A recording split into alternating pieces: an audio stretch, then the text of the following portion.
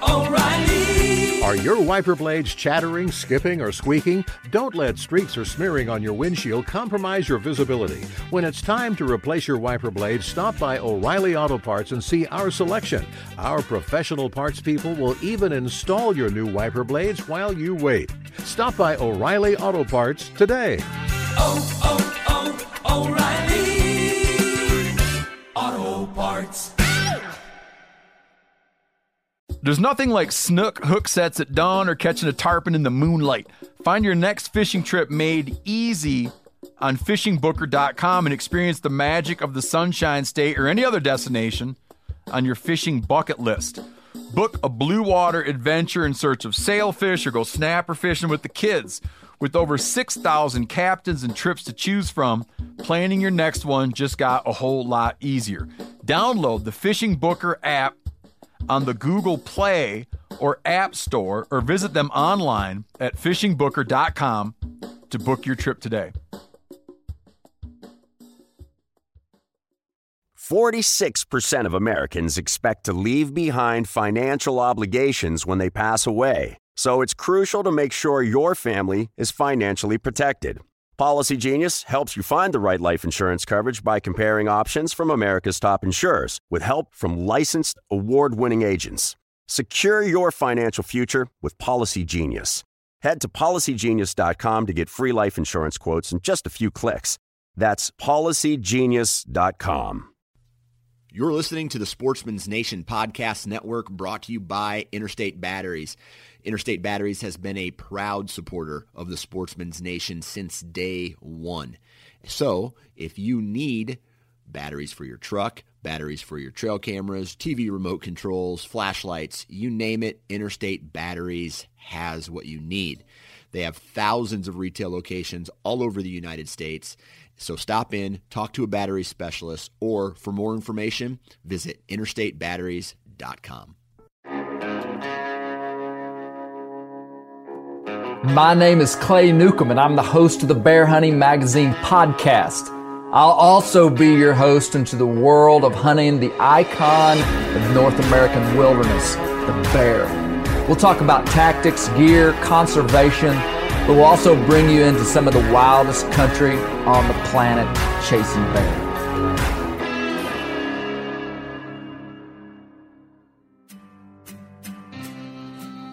Guys and gals, mark your calendar for March 28th.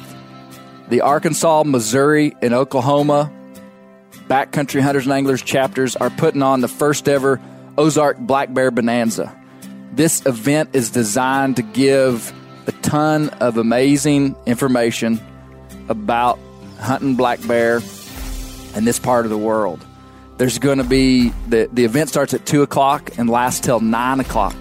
And there's going to be 4 main events. Number 1, there's going to be a bear fat rendering demonstration, which I'm going to be doing. Number 2, there's going to be a bear biologist panel.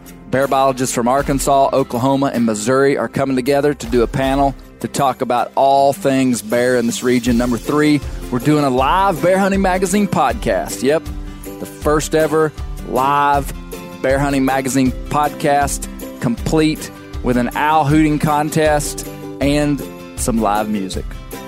Thirdly, the final event of the night will be a storytelling event. So mark your calendar, March 28th, Bentonville, Arkansas. I didn't say that yet. Bentonville, Arkansas. Hey, check all of our social media stuff, Bear Hunting Magazine social media, to find out more information. But you're going to want to check this out. On this podcast, I met with Hal Herring. Hal is a incredible guy. He's a longtime outdoor writer. He's also host of the Backcountry Hunters and Anglers Cast and Blast podcast. But he's more than that. Hal's from North Alabama and is just a unique, fun guy. And I had a great conversation with him. You're going to enjoy this podcast.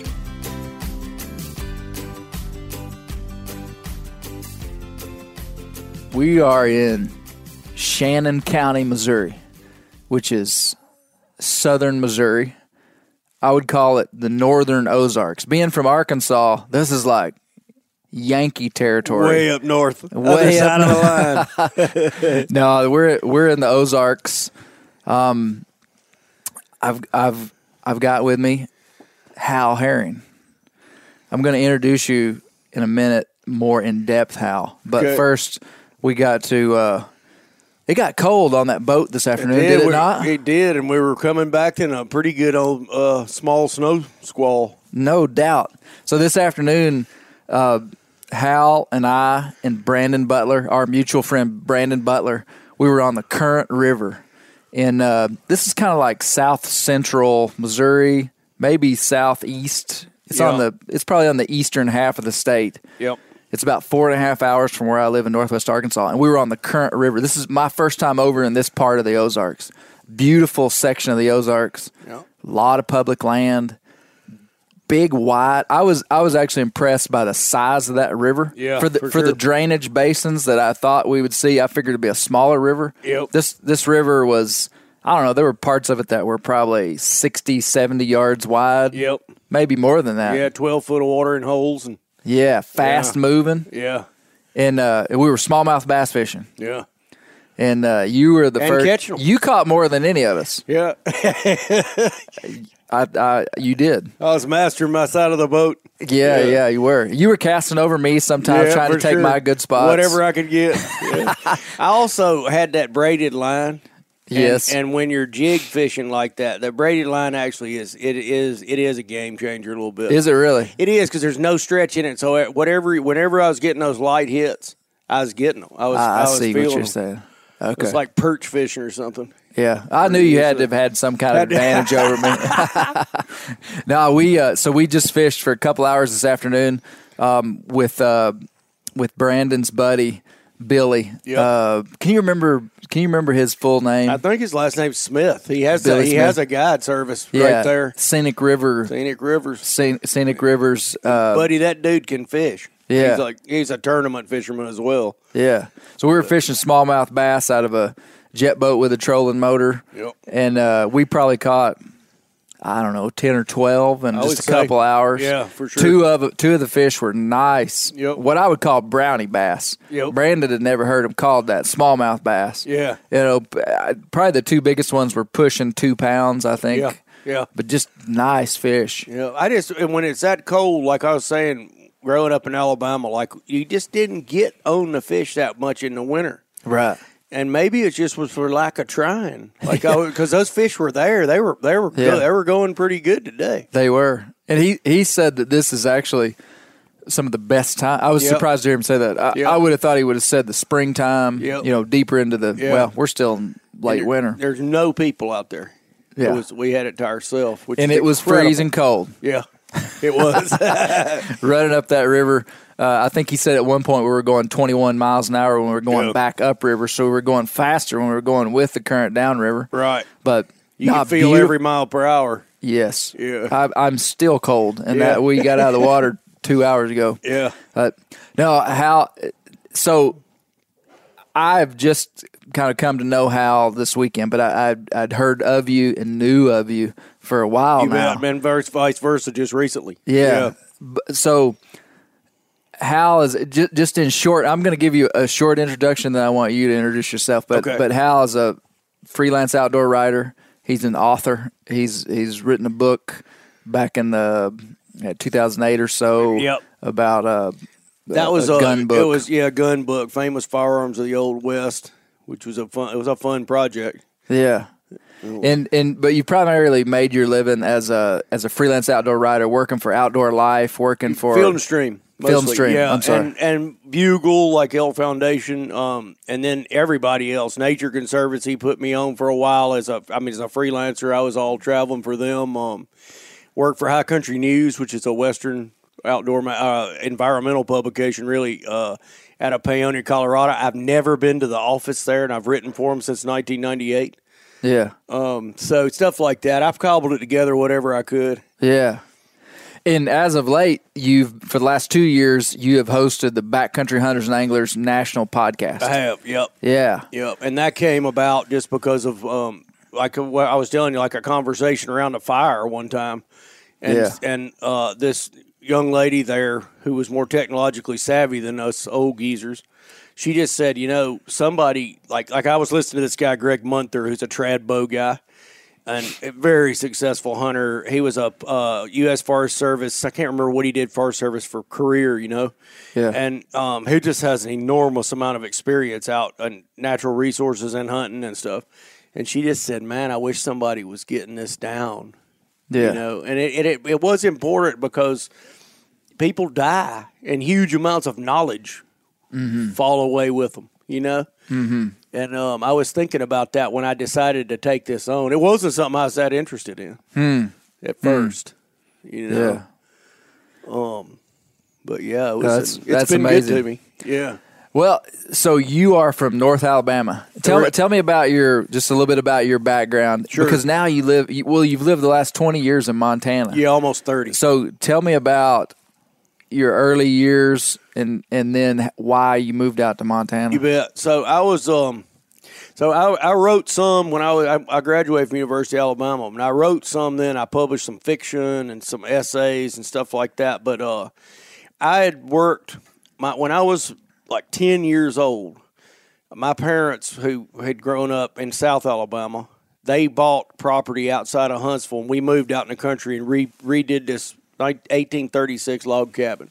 And that was kind of their dream, And we had big gardens, and we just kind of I hunted and fished, which is all I'd ever wanted to do up to age 10. I just got to do it 1,000 times more.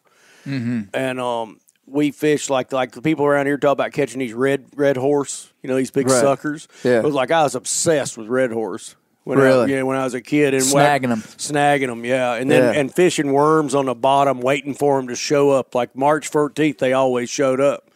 But at the end of February. You had it down that pretty close. to the day. Yeah, because we had some really small creeks that they would show up in. Oh, I'll be darned.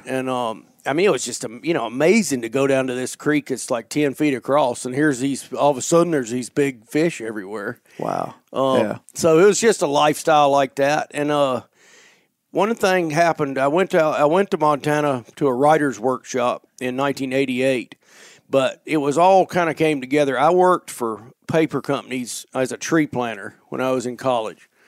And we did a lot of stuff. I worked commercial fishing, too, for a while in the Gulf. But mostly we were tree planters and with a hodad, which is a hand tool. And you can plant. And down there you'd get $33 a thousand. Wow. And so and a decent day was $3,000 and a good day was $5,000. So you're talking about being 19 years old in the early 1980s. Minimum wage is like $4, right? Yeah. And you're racking down $100 days.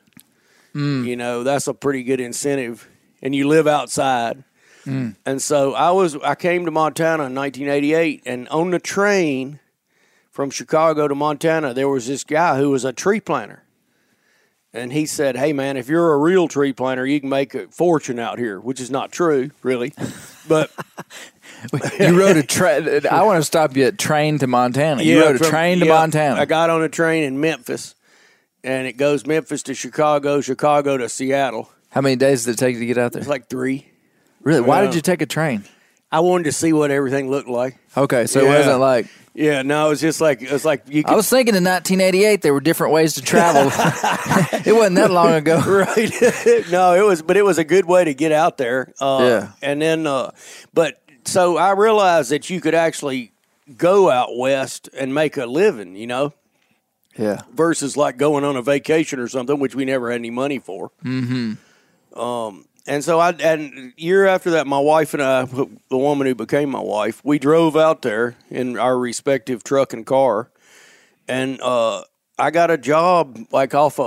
I put my name up at a co-op, and I got a job working hay crew, and I knew how to drive tractors and stuff like that. So I ended up staying on that ranch for 2 years. I didn't tree plant; I just worked that ranch. It was like a hay farm and hay operation, and but it was right on the edge of Bitterroot National Forest. And I killed a small bull elk the first year that I was legal resident and got a tag. And I just was hooked after that. It was like too much to leave. Yeah. And so you guys moved out there in 88. 89, we moved out there, and then I came back for a while in my late 20s to try to see what I was going to do, you know. And then we just decided it was too good to leave behind. So you stayed out in Montana. Yeah. And raised my family there. And so did you do timber work out in Montana? I ended up doing lots and lots of it. I would go seasonally. We'd tree plant for a couple. This was a few years. Tree plant in the early spring over Idaho and eastern Washington. Yeah. And you'd come back when tree planting was over, say at the end of May, and you did timber thinning. Yeah. And then we'd thin timber all through the summer, and then usually quit. Maybe go back tree planting for 3 weeks in the fall. Yeah. And then you're done in the winter. And you didn't do, you know, we'd go skiing and ice climbing and wandering around and stuff. Yeah. But there wasn't a lot of money, like for extra money. Yeah. So we weren't like at the ski resort very often. Yeah. So when did the writing come in, Hal? About, I was probably about 30. I went to graduate school in creative writing. And I came out of that and I went back to forestry work. But So you went to graduate school, so you got your master's. I did in creative writing. Creative writing. Yep. Okay. And I was 30 by then. But and then you went back to planting trees. yeah, I had to. I'd never had student loan debt before. Yeah. And all of a sudden, you got to come up with this money every month. Yeah, I'm with you. And I applied for some teaching jobs and stuff, but I don't think anybody in their right mind would have hired me, you know.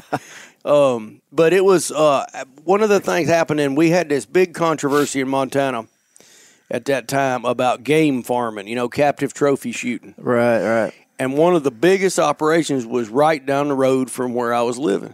And I knew all these people that worked there, and I knew how it all worked. So I wrote a story about that, and that eventually led me to Field and Stream. This was old school. Like, Early 90s? Yeah. And I think that story actually was not published until about 98. Okay. But I started in on this game farming controversy, and lo and behold, what shows up in there was chronic wasting disease, right? And so I got on the chronic wasting disease beat. Okay. And Field and Stream was great for that. And I worked with I had steady work with Field and Stream through this chronic wasting disease coverage. Back in the late 90s? Yep. I'll be done. Yep. And early 2000s. Yeah. And I got that actually carried me to the Atlantic Monthly. At one point, it's the only story I ever wrote for the Atlantic Monthly. Yeah. And I really thought I was kicking the world's butt, especially like we were talking about earlier. Like if you got a labor job or you're thinning timber for, you know, $500 a week, to get a writing paycheck for $650, you know, that's pretty competitive. You're cheating the system, man. Yeah, exactly. And you feel pretty good.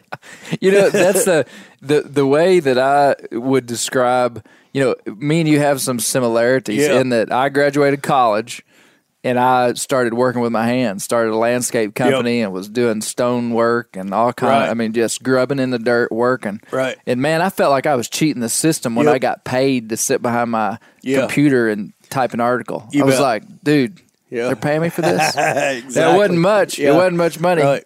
But you're not really making a lot anyway.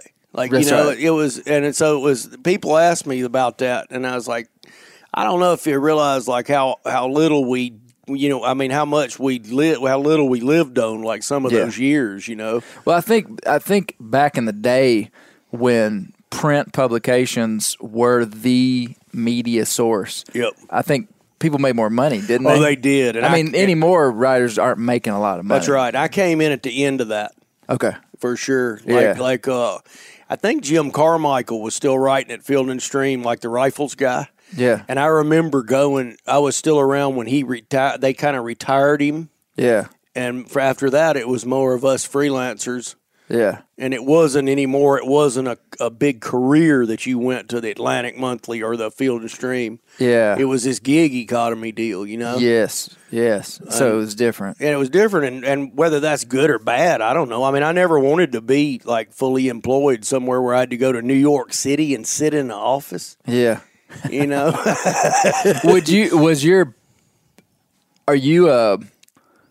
Are you a passionate writer? I mean, like, do you enjoy that medium of communication, or was it just a kind of a means to an end that you were just really good at? Okay, I love to read.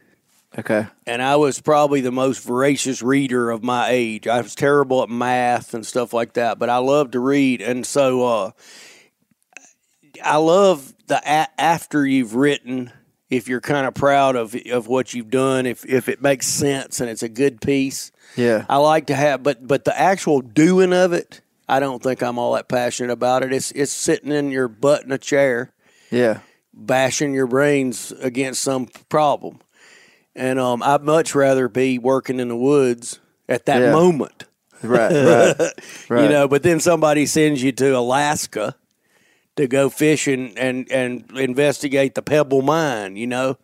Yeah. And all of a sudden you're on a bush plane in Alaska, and that's a heck of a lot better than tree planting. Yeah. You know? Yeah. And then you come home, and some of these stories, the stories are so wild. Like some of that captive trophy shooting people. You talk to these people who they pay money and they'll shoot this big elk from like 20 feet away, and they mount it on the thing, and it's like, what do you think about that? You know, like what's going on? Like what do you think about that? That's so different than me. Yeah. And so it's kind of fun, you know. You're just in all different kinds of experiences. Yeah. Yeah. You know, we've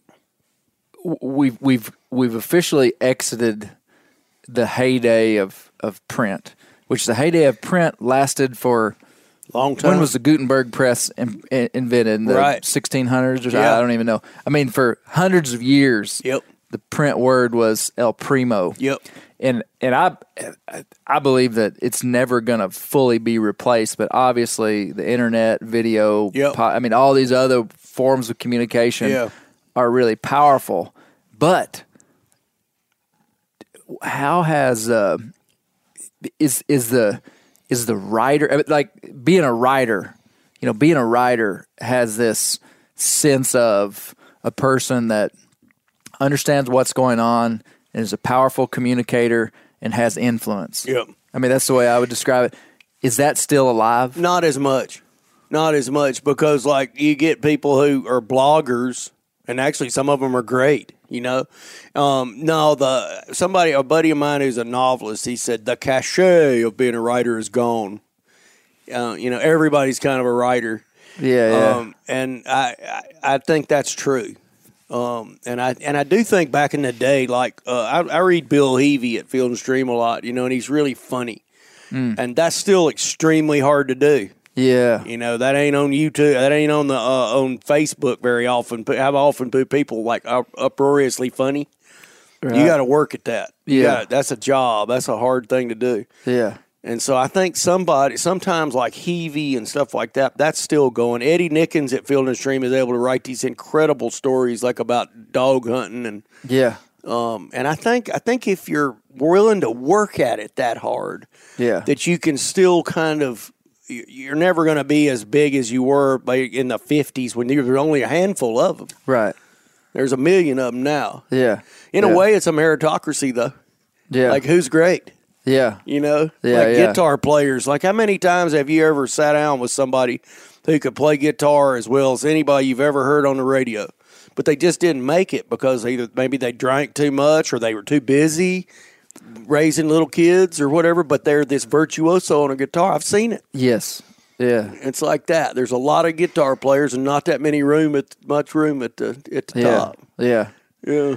Well, I still do think that I'm glad to hear you say that because that's what I think there's still a space for the written word that is super powerful. There is for excellence. There is a space. Yes. And I think that the pendulum is going to swing back, and I think it may even be now at some level. Yep. I mean, people are going to internet and technology and video and easy access to stuff that doesn't take any brain capacity to digest. Like to read something, you're using brain power. Yep. Calories. Yep. Brain calories to read this, and it makes you a sharper person. You're being engaged. Yes. It's like you're bringing it. You're not just reading is not just passive. That's right. I told my oldest daughter is at college right now, and the older I get, the more I am grateful for things that I started doing 20 years ago. Yep. That I'm now reaping the benefit of when I'm 40. Yeah. And one of the things that I told her, it was just kind of a candid conversation we had, and I said, I am so glad that I have continued to read through my adult life. Yep. And I think it has helped me develop as a person. Yeah. And so I'm saying all this to get back to this idea of being a writer. Sure. Because I mean you're that's what you're known as. That's what you are. Is you're a writer. Yep. And I think that's a noble thing.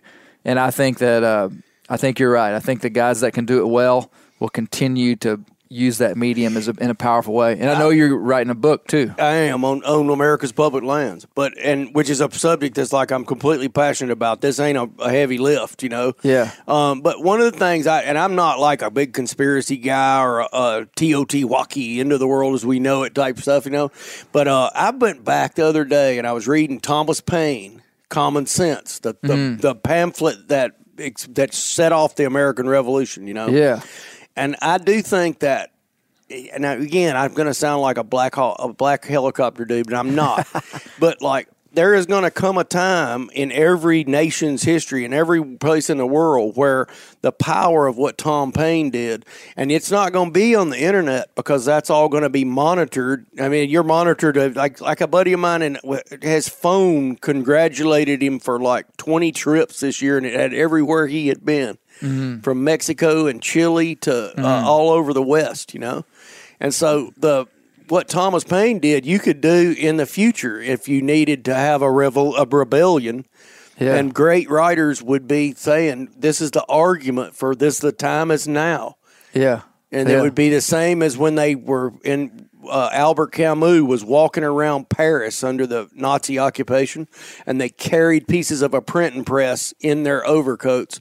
And then they would all meet like a flash mob, but this ain't on the internet because they would have been caught. I see what you're saying. And they assembled the printing press. They ran off the pamphlets for the partisans against the Nazis. And then they took the printing press apart, and they all disappeared. Wow. And the ones that got caught were killed. You know? Wow. And so the printed better word, sharpen up our skills. Yeah. The printed word is going to be with us. Yeah. I really believe that. And you know, I talk to people. I mean, I kind of keep my pulse on or I'm trying to on the book world. Yeah. And books are doing good these days. Some books do incredible. Well, I mean, just walk into Barnes and Noble. Yep. And I mean, the place is full of books, and that place is hopping with people. That's right. It's not like going to the arcade that nobody goes to anymore because you can play video games at your house. Gotcha. Which I've never played video games in my life. I played them when you put the quarters in them. Yeah, me too. Yeah, but no. Yeah, that's right. So, I that to me I wanted to have that conversation with you about writing because I do think it's important, especially in modern times when hunters are being marginalized as this. I mean, we're 4.5% of the population of people in the USA that hunt. That's scary. We got to be sharp people. Yeah, that's what I believe. Yeah, and I think this passion that we have for hunting, for public lands, for the type of lifestyle that we lead, has to fuel us to be our best selves. Yeah, can I say it that way? Yeah, I agree with that. I mean, to me, that comes in a lot of different forms. Yeah, for me to be my best self, but part of that is reading. Yeah, is writing.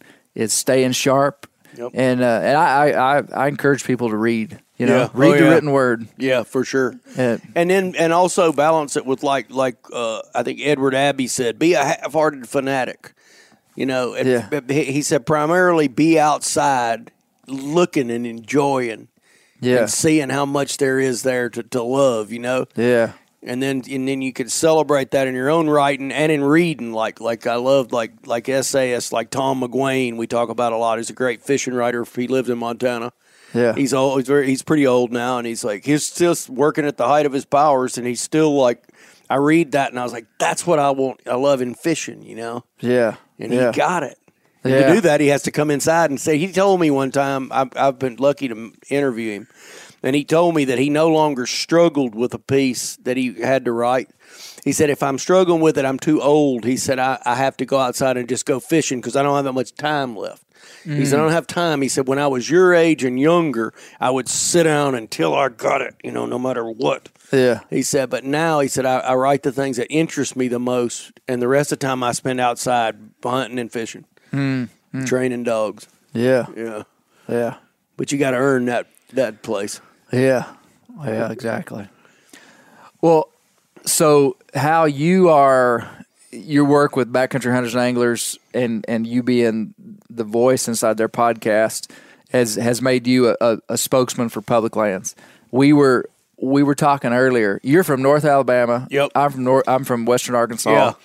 And I think that sometimes I said that I think sometimes people from the South sometimes have a hard time identifying with the mission of BHA, not getting behind it. I mean, we got a strong Arkansas BHA chapters and Southeast chapters and stuff. Yeah. But we don't have the public lands issues that you guys have out west. Right. We do have some, but they're just not the same. Yeah. And so we hear all this stuff about public lands, keeping public hand.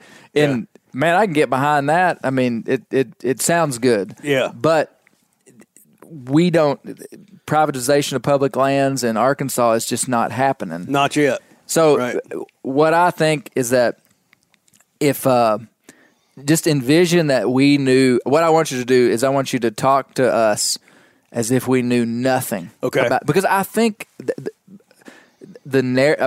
everybody and their brothers talking about public lands these days. Yeah. I mean, it's just a trendy thing to talk about. Yeah. And I think sometimes we've skipped over the actual knowledge of what's happening, and we've just jumped on the bandwagon because it's cool. Right. Can I say it that way? Yeah, for sure. And so I want to take a step back because, all of us can get behind wanting to keep access to public lands. Yeah. I mean, that's an easy thing for a hunter to get behind.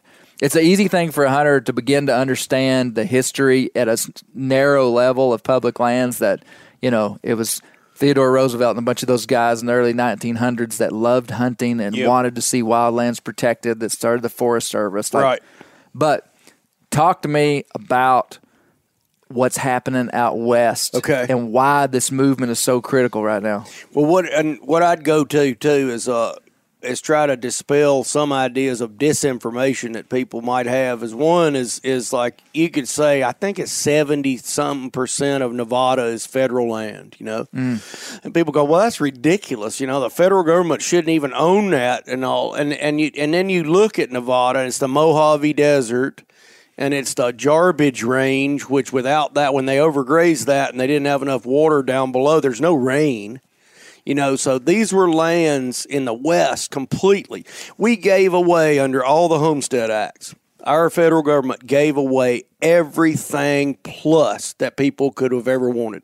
The Homestead Act would have been back in the 1800s when they said if you can go out there and you can take what you want. Absolutely. And the problem with it was you got 160 acres in a place that got 2 inches of rain, so it really didn't work. But some of it did. Oregon certainly did. California. Yeah. But 1867 there was one coming out of the Civil War. You could go west and claim on a homestead. The last one that we had several Homestead Acts. The last big one was 1909. And a lot of that was like eastern Montana. It was like the stuff that nobody else had claimed, right? Because you couldn't really make a living on it. And so there was enormous abandonment. So people came west on trains. They had the rain follows the plow, right?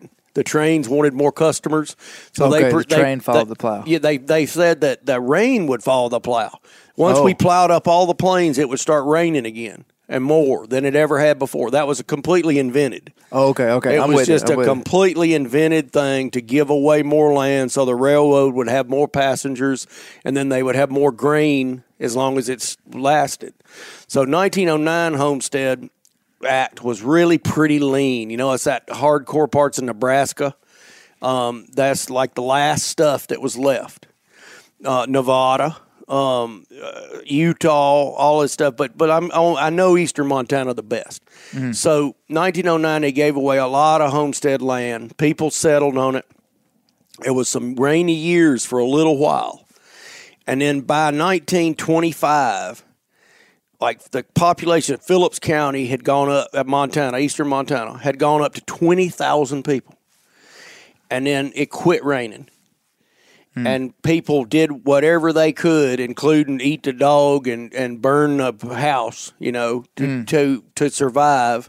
And by 1925, there was about 1,100 people left there.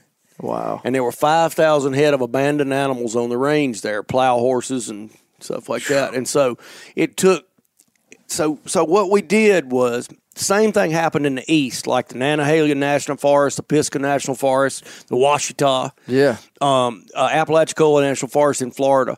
They had logged these places flat. They were free. It was frontier style, right? Yeah. And a timber company would file a claim, but they didn't pay. They would log it flat, and then they'd abandon it. And it was eroding so fast, like up in Nantahala. And I can't remember the name of the forest around Asheville, North Carolina, but it filled up the French Broad River with sediment. And then the French Broad River began to flood massively, right? Because there's no timber to stop the runoff. Right. And the river was full of mud. So people were taking it. They were losing everywhere. Towns being flooded. And so they passed in 1911, they passed the Weeks Act in Congress, and that allowed the federal government to buy back or take over these abandoned lands in the south and the east. Apalachicola National Forest was one.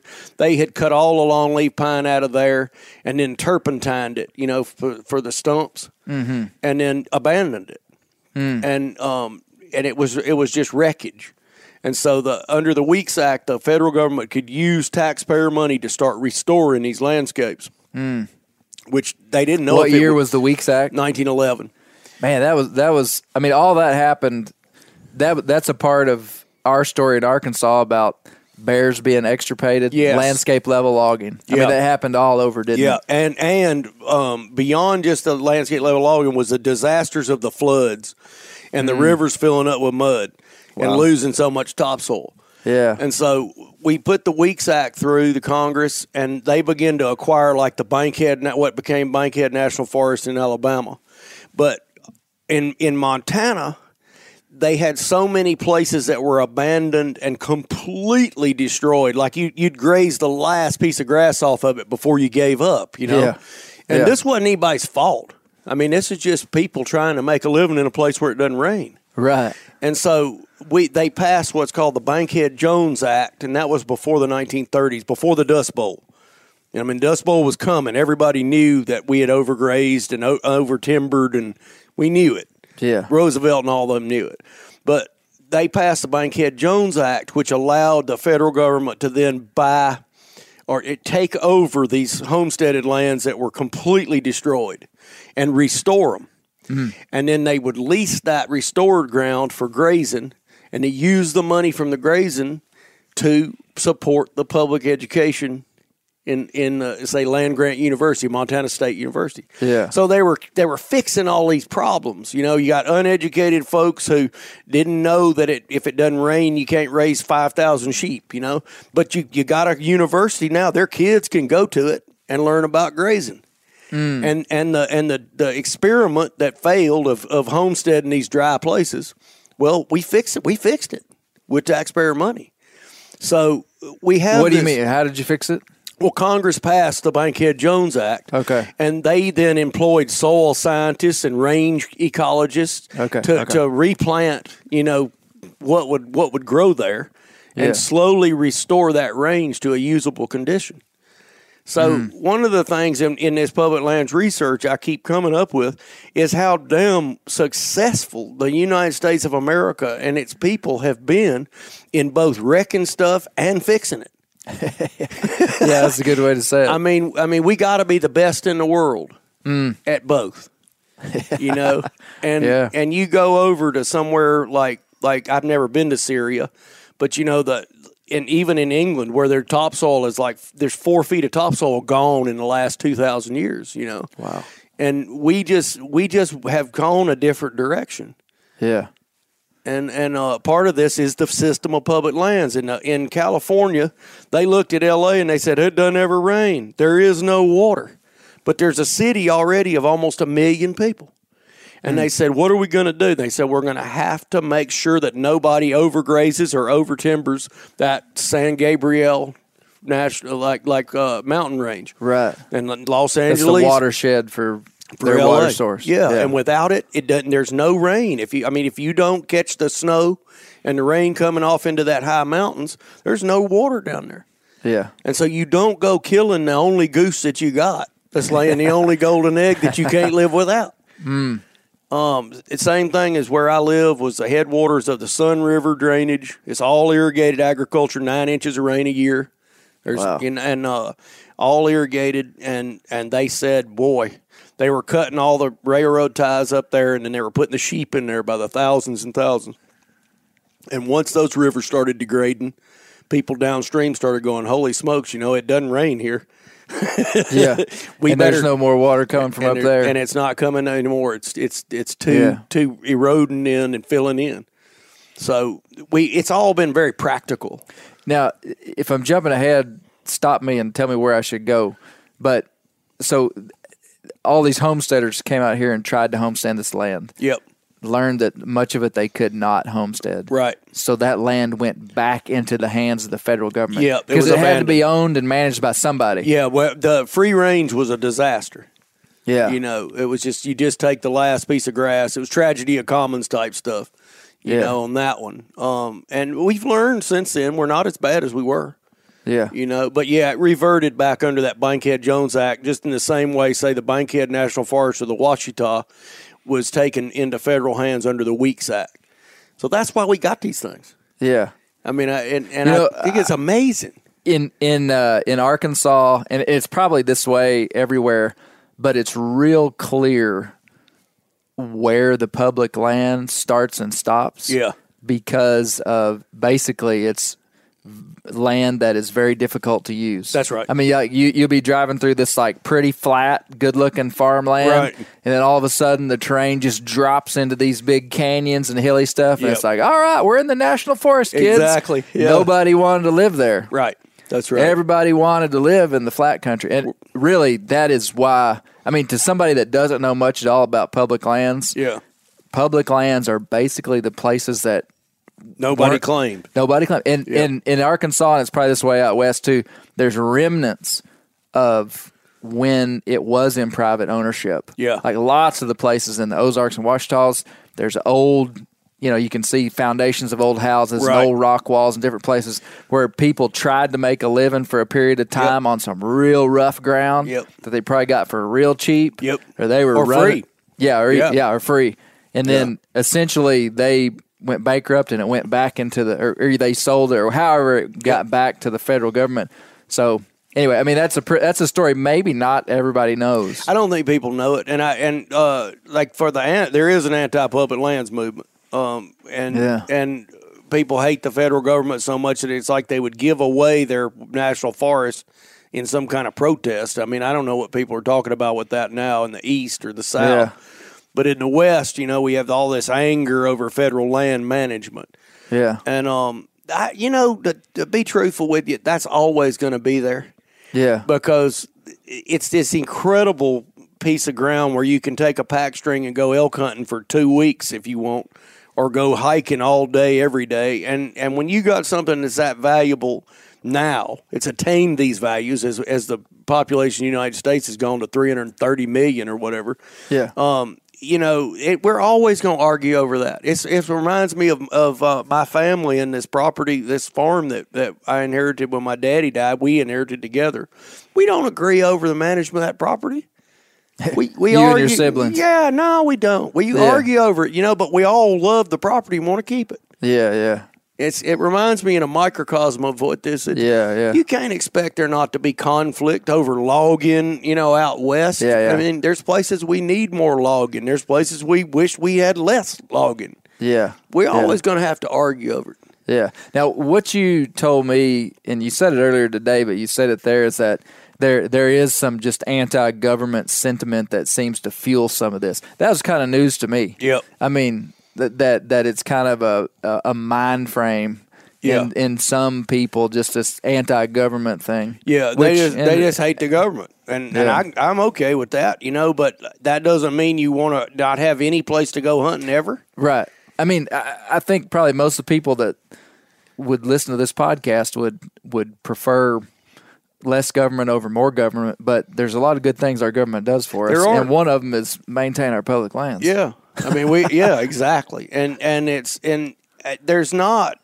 there's really no other country in the world. Canada has the Crown lands, and the people don't have much say over how they're disposed, but they can use them.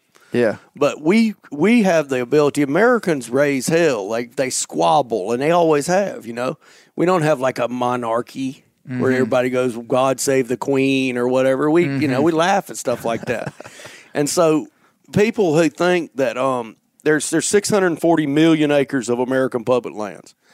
And that's Bureau of Land Management, which was a lot of that grazing land in the interior West that was too dry for anybody to settle. Yeah. And that's leased for grazing now at the lowest grazing rate in the world, which is $1.66 for a cow-calf pair for a month. That's really low. And it loses money, but it also keeps small ranchers on the land. And I personally, because I live in a ranching town, I guess I'm biased. My son does that kind of work and stuff. I think there ought to be small ranching in the West. I like cowboy culture and people raising their family out in the middle of nowhere and doing rodeo and being free and shooting guns and going hunting. Yeah, I think that's a great part of America. Yeah. And this is part of that. Like people who are the anti-public lands movement, they don't have any idea that if those lands were transferred to state control, they'd be sold because the state can't manage them.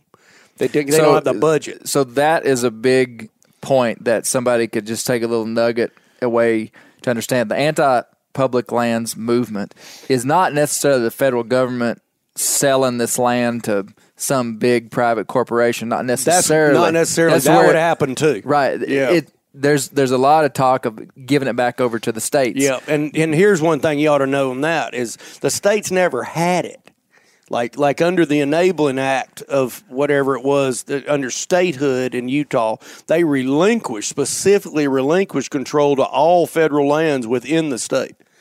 They never had it. There was never a place in Utah that was owned by Utah, and the federal government came in and took it. I mean, there is eminent domain in national parks, like in the East. Yeah. But that's not part of this discussion. I see what you're saying. These were unclaimed lands. The state relinquished any claim to them in Nevada, Utah, Montana, Idaho, and then they became states. And these federal lands remained within them. Okay, the way you said it right there makes sense to me. Yeah. These were unclaimed lands, and essentially it would be like a state formed around this unclaimed land that was owned by the federal government. And so now some of these people are coming in and saying, hey, there's federal land inside the boundaries of my state, and the government doesn't have a right to own land in my state. But they do under the Constitution and under the Enabling Act. Okay. And the thing is this: if this were some kind of evil thing, I would be for fixing it. Like, how do you fix it? But instead, it's like the kind of the best thing ever about our country to me. Yeah. Is that we have all of these lands that we all can use and share and wander around and look at. Yeah, like canyon lands in Utah with all those crazy pictographs, and you can go hunting in Montana or hunting in Colorado. Yeah. I mean, it's so I don't know what people are so angry about. Federal yeah.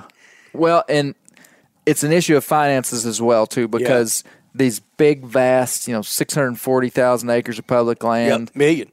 Yeah, that's what million. It costs money, especially out west. Right. Fire suppression. Yep. Just management of roads and 100%. The management of control, all the money that goes into.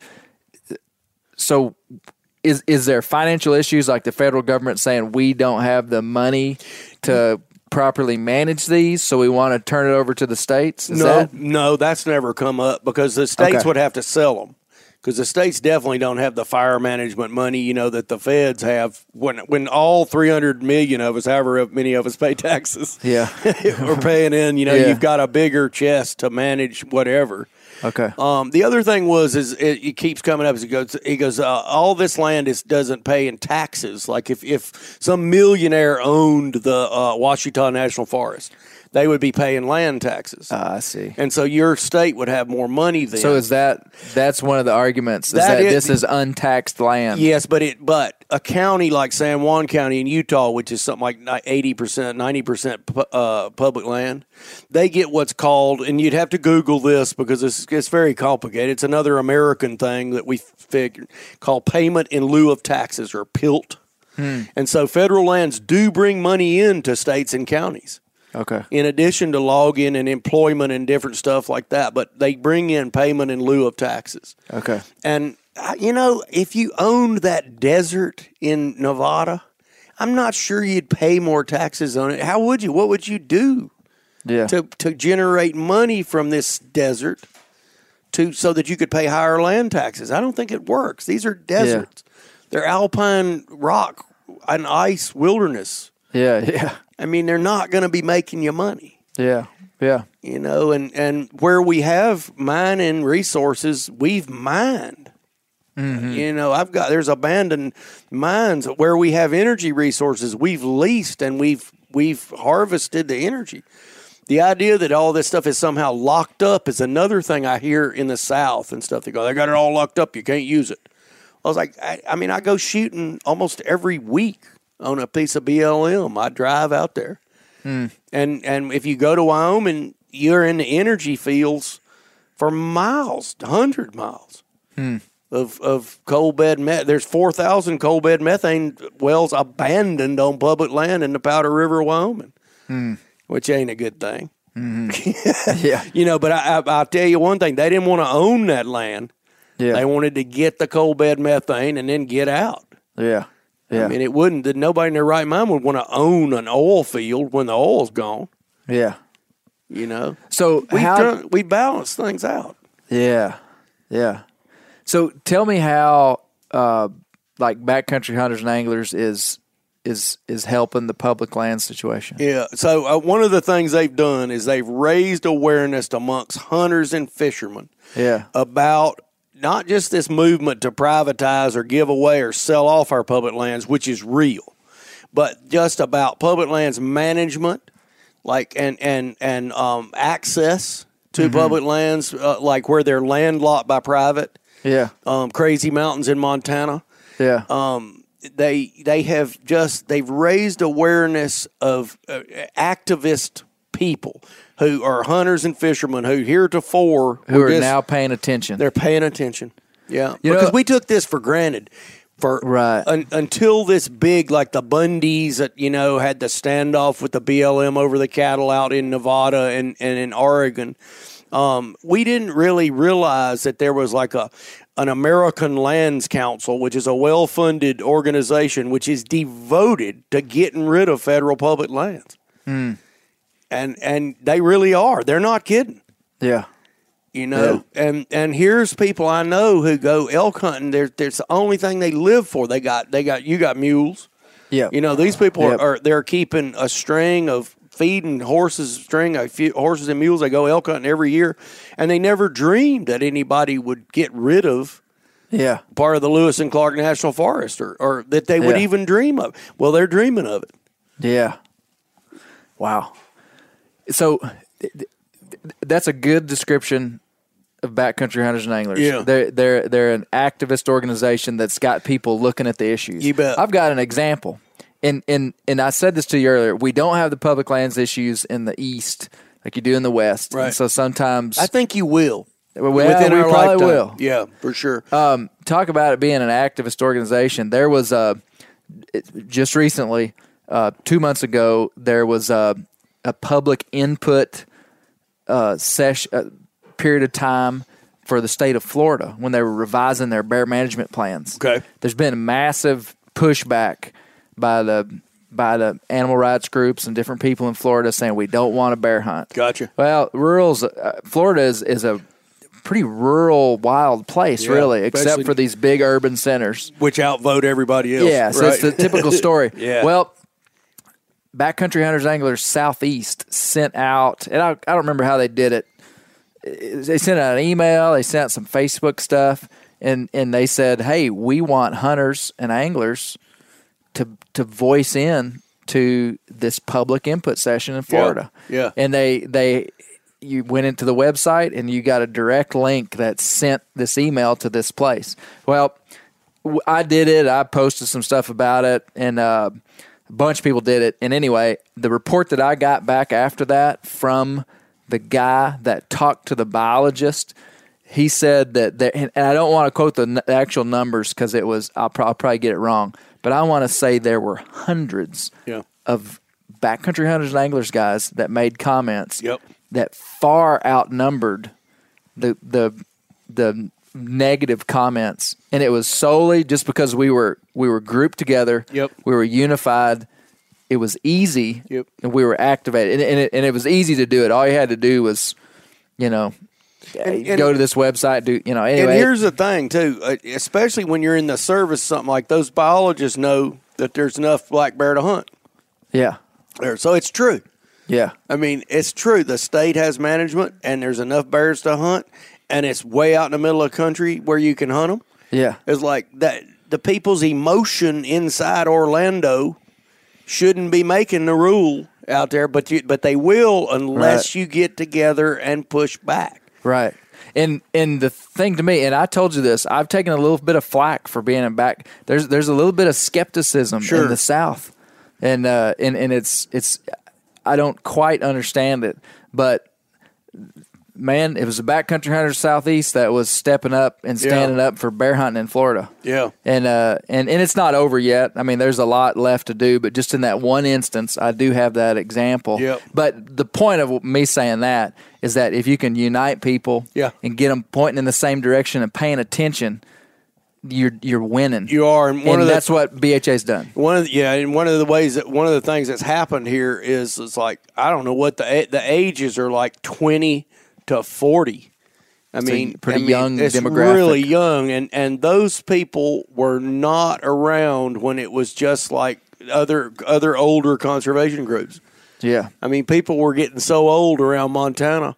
You'd go to these meetings where Valley County Sportsmen's Association, this old sporting, that's what they did. They go to the legislature and they go like, no, you're not going to close off access to, the river, and these guys, but they were getting so old and nobody was coming in behind them until BHA started and appealed to a younger bunch of folks. Yeah. Yeah. And I think that might be the longest, the biggest power that they have, really. Yeah. Like the most positive thing they've done is for young people to have a go place. Like my son's 19, his friends are all into it, and they're like 19. Yeah. And they hunt like harder than I ever did. They got, it's a time in their life when they're free to do it. Yeah. They're hiking into the Gravely Mountains. They're packing out elk from 8 miles away, Wow. And I think it's just cool. It's totally, they're floating the rivers. Yeah. Fishing. Yeah. Yeah, that's awesome. That's awesome. Well, what would you say the biggest what's the biggest threat to public lands in the West? The biggest threat to the public lands in the West is enough people in America don't know what we're talking about. Yeah. Yeah, and have no idea of the level of freedom that this represents. And sometimes when you don't know what you got, people take it from you before you get a full grasp of it. Yep. That's the danger. Yeah. And then there's a lot of disinformation out there from people who don't want this to continue, saying that the feds have locked up this and done that. And the place is so huge and there's so many different problems, like in management, that you can easily focus on the negative. Right. And forget that I'm going elk hunting next year, on public land for as long as I can afford to be out. Yeah. We've got a problem in the United States where we started focusing on the negative, and I think it's because we don't know. I've been deep immersed in this history, And when I did my gun book, that's what it was. It was just a history of America, like, written in gun smoke, really. Yeah. And I just love that. And I find people just don't know that history, so they don't know how we got here. Yeah. And so really kind of the path forward is pretty cloudy. Mm-hmm. Yeah. If you don't know what the Weeks Act is and how you got the Nantahala National Forest where you go run your dog every week, you might not be able to keep it. Yeah. Yeah.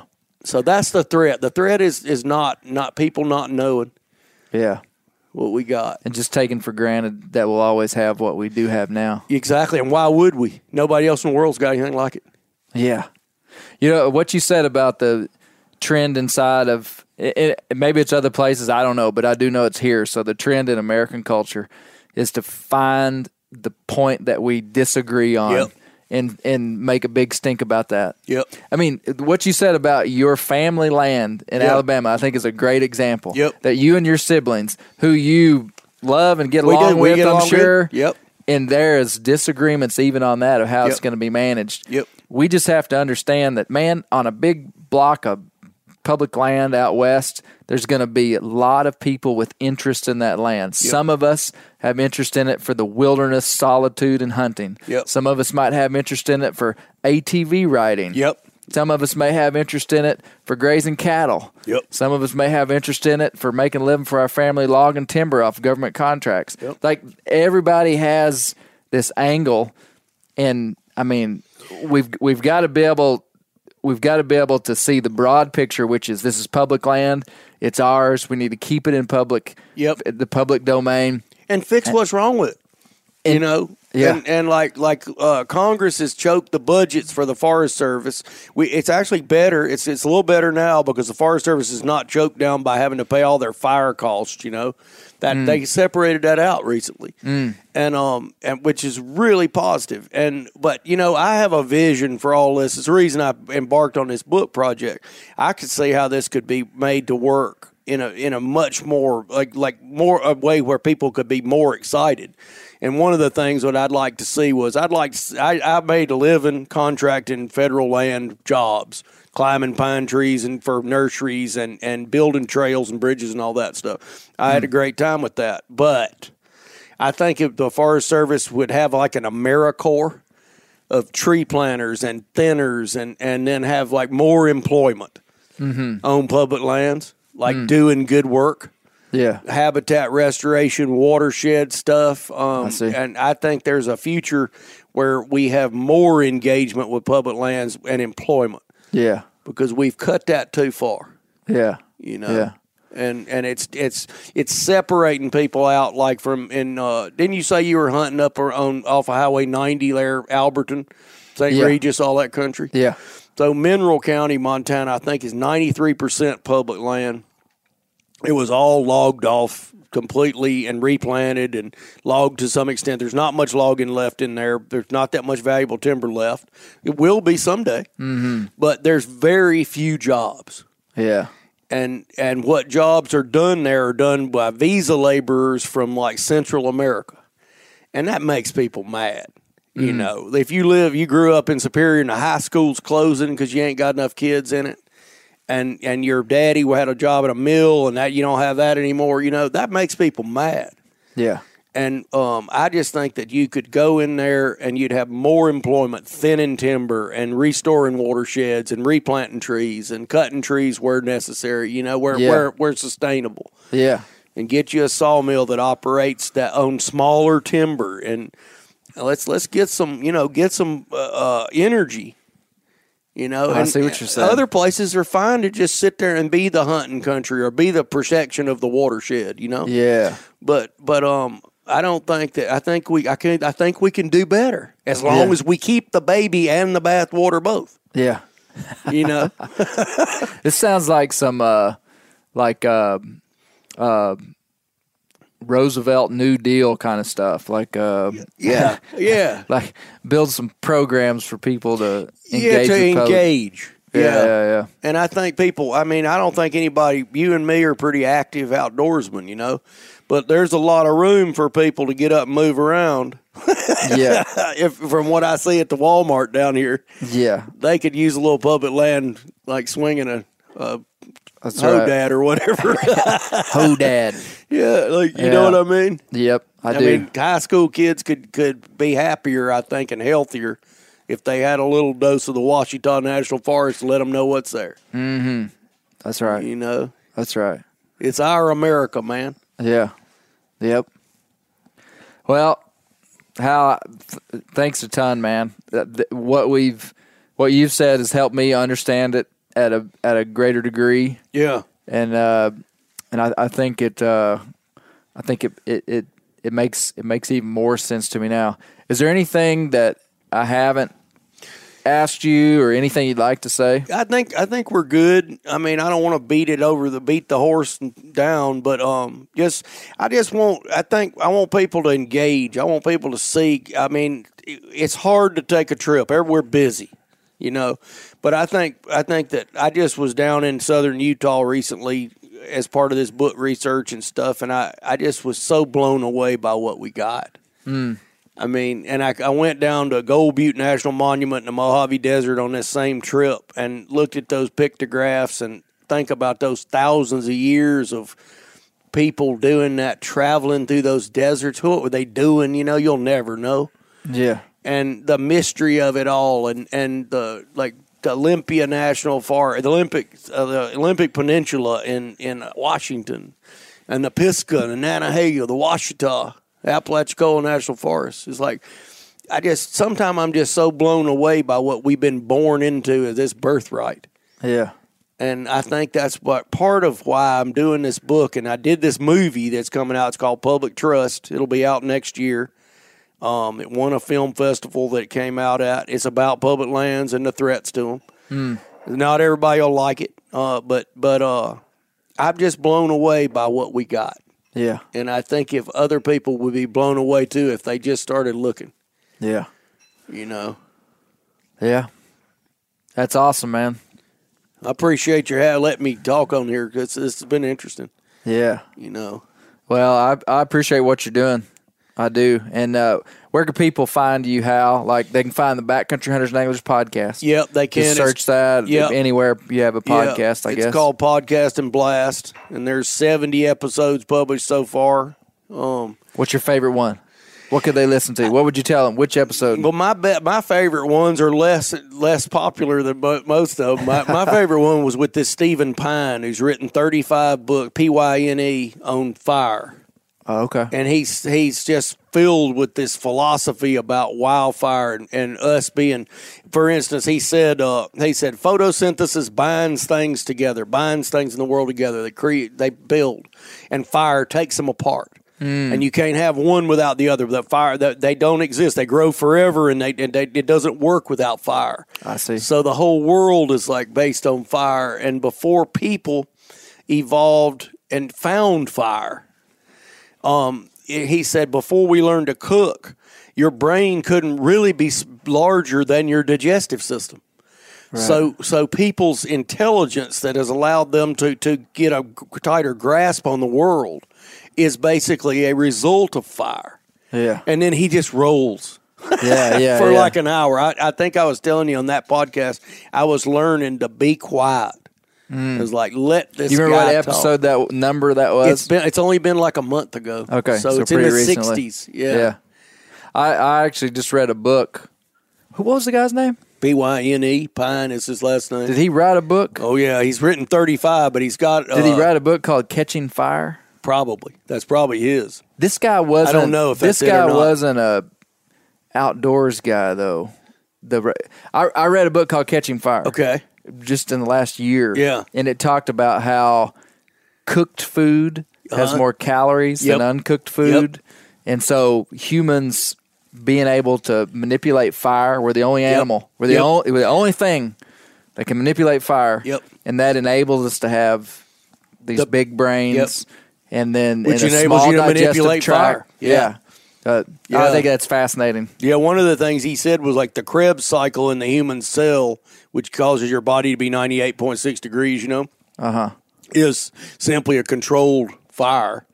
electronic explosion. He said, and we did the same thing with a pickup truck engine. And and you blow up this, you set fire to this gas, and then it turns the engine, allowing you to drive your F-250. The same thing that's going on in your cells. And I'll have to check that podcast it's out. It's just really like it blew my mind. And it wasn't other people. Tom McGuane, the novelist, he's about 78 years old now. He gave me an interview that he's one of the funniest people that ever lived. And he just rock and rolled for like an hour and 30 minutes about hunting and fishing and writing. So check them out, and I'm gonna be listening to yours too. I listen to that one y'all recorded this morning. Yeah. It's really good. Well, no, it's been a pleasure to meet you, Hal, Same. and fish with you today, even though I think you had the best spot in the boat. Yeah. And so that's why you were catching all the fish. It was that braided line, man. But no, hey, I always say the same thing when I end the podcast. I say keep the wild places wild because that's where the bears live. Right on, man.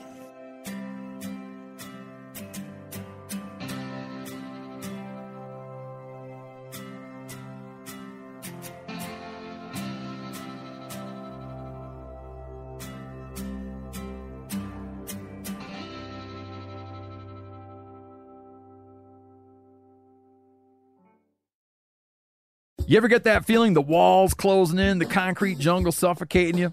You crave some wide open spaces, the chance to connect with nature, maybe in a spot all your own. Well, head over to land.com. They've got ranches, forests, mountains, streams, you name it. Search by acreage. You can search by location. You can search by the kind of hunting and fishing you're dreaming of. Land.com. It is where the adventure begins. Hey, we're going to take a little break here and talk about Interstate batteries. Now, if you're like me, enjoying the great outdoors, you need gear that is as reliable as it gets. That's why I power my adventures with Interstate batteries. I use Interstate batteries in my boats. I use Interstate batteries in my camper. Great for your truck, too. From Alaska to Montana, they're outrageously dependable. Battery is essential. With over 150,000 dealer locations, finding one is easy. For all your vehicles, land or sea, choose Interstate. Head to interstatebatteries.com and find your power today.